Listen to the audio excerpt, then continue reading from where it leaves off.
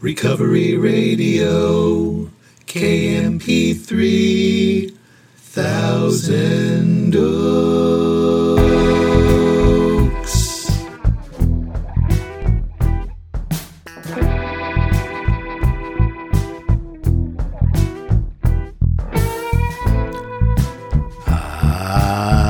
Yes. You are listening to the Recovery Radio podcast on KMP3. I am a member of Alcoholics Anonymous, and I will be your host. You can email me, sarcasticbigbook@gmail.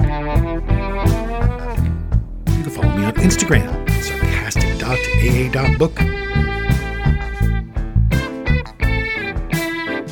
My website's recoveryradiokmp3.com. And to get the books, go to sarcasticbigbook.com. And as always, I am so glad you're here with me. I don't know if your day's just getting started, or just winding down, or it's somewhere right in the middle, but here we are, you and me. I am glad for that.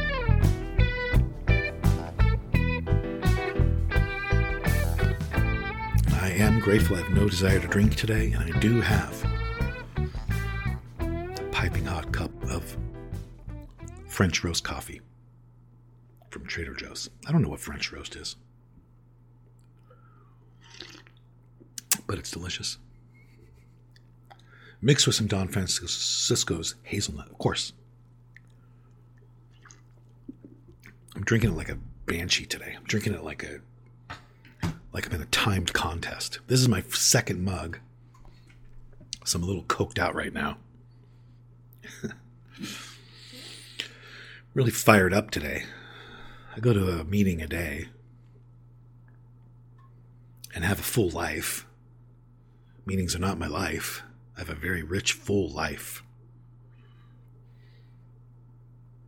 Do lots of fun things and creative things, and have people in my life who are not in the program, and I have a lot of people in my life who are in the program, and almost no activities outside of those meetings I go to every day involve the program. But I do go to a meeting every day because I feel a moral obligation to be around and pass it on.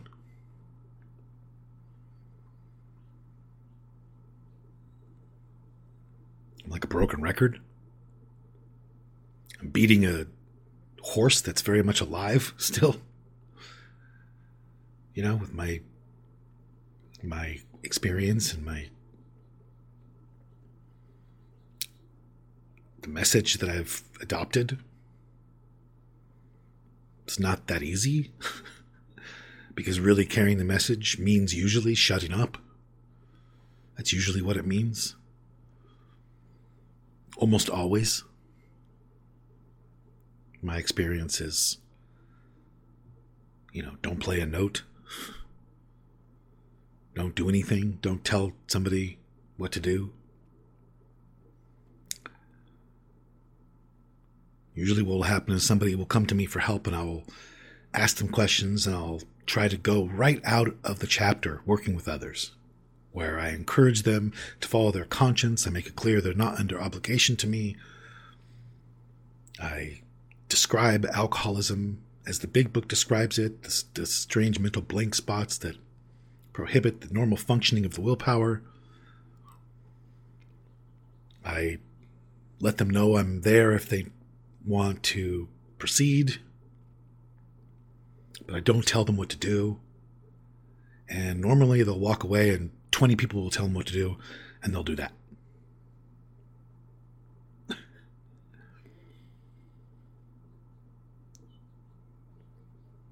But that poor big book, gotta tell you, the poor big book, such a simple, loving, clear message. Don't push people. Don't prod people. Don't insist they do this. Don't argue with them about it. Don't talk down to them from any moral or spiritual hilltop. Don't make it that they owe you anything or are obligated to you in any way. Don't make it that they have to please you in any way. These are not ideas that are my spin. It's not my take. These are direct things out of the big book, with nothing throughout the first 164 pages contradicting any of those things. Because you might hear that and say, well, yeah, it might say that, but it also says this and that. It doesn't. It doesn't say anything that opposes any of those things I just mentioned. Yet still, going out into the world and trying to carry that message, people continuously, I'll hear people say that it's my way. I want to go through the steps the way you do it, or the way that, and the way I take people through the steps, my way, end quote, is just simply, it's not my way. It's what the big book says. That's it.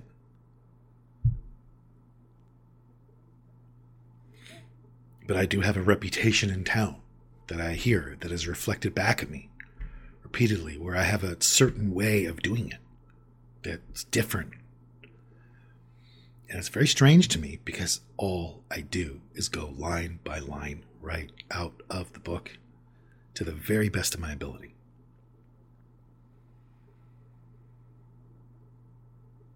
I don't have people write in step 1 because the big book doesn't have people write in step 1. I don't have people write in step 2 because the big book doesn't have people write in step 2.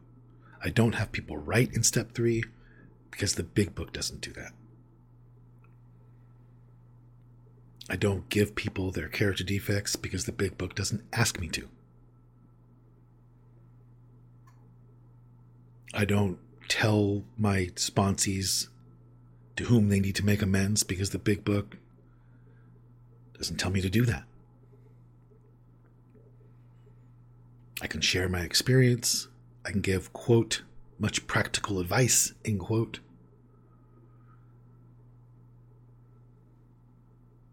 Having had the experience myself,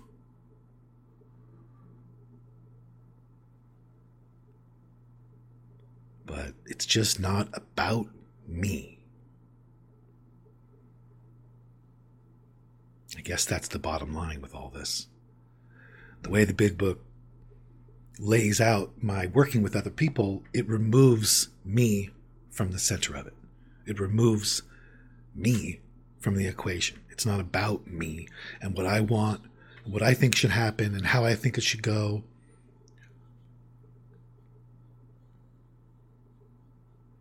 A very valuable thing that I learned is that when I am frustrated with a sponsee, it doesn't mean anything other than I have made it about me. I'm playing God. I mean, that's it. Almost all the people who reach out to me for help, who have been sober, reach out to me about that. Almost everyone. That's the most common thing. Somebody will be really struggling and they'll reach out and and I'll say, what's going on? And they'll say,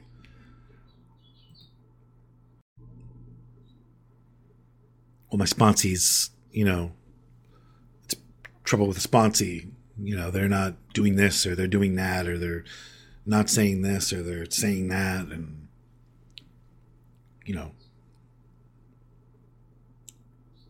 are they adults? And my job is to lay the kit of spiritual tools at their feet for their inspection. And after that, match their willingness, help them as much as I can. But that's it.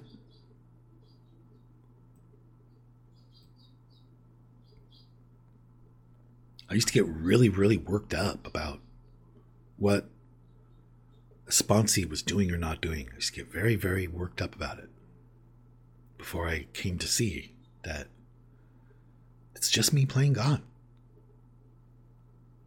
It's not my responsibility to get anybody sober. And I don't have the power to do that.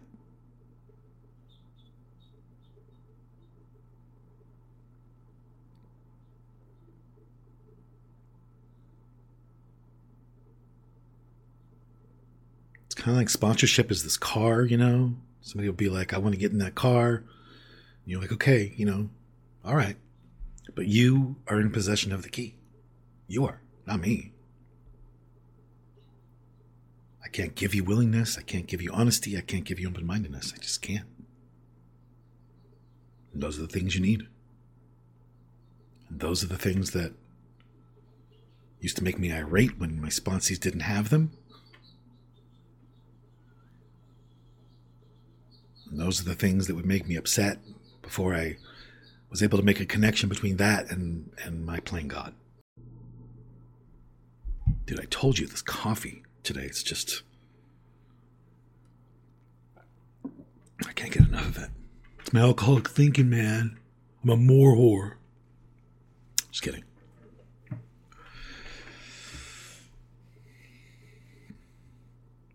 It's just not about me. My job now is to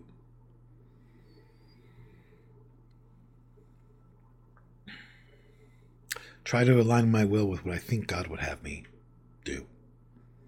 And I think God would have me take my inventory and not yours.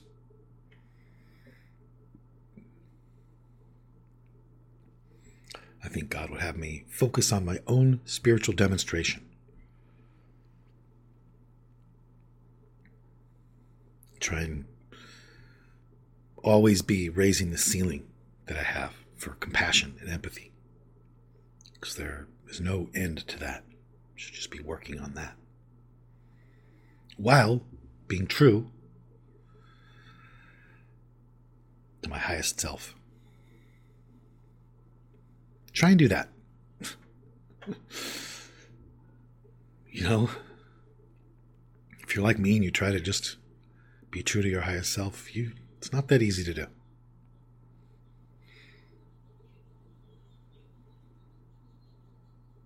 But try and do that without imposing my will on anyone else. It's a puzzle to work on. Quote, we have entered the world of the Spirit.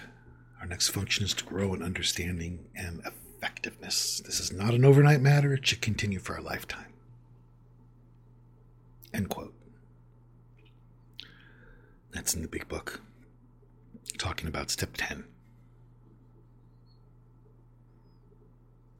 I did step 10, man.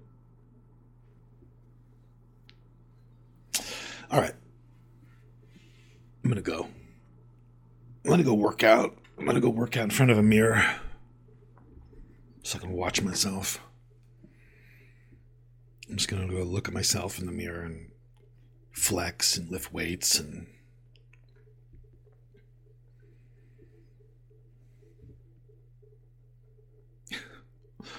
suddenly find out I'm just Patrick Bateman. Okay, I'm out of here. If anybody needs to hear it, I'll say that everything is okay. I want to give a shout out today to Stephanie and Mackenzie, Dave, Chelsea, Kelly, and Randy, Tony and Richard, and Tom, and Lucy, and Magenta.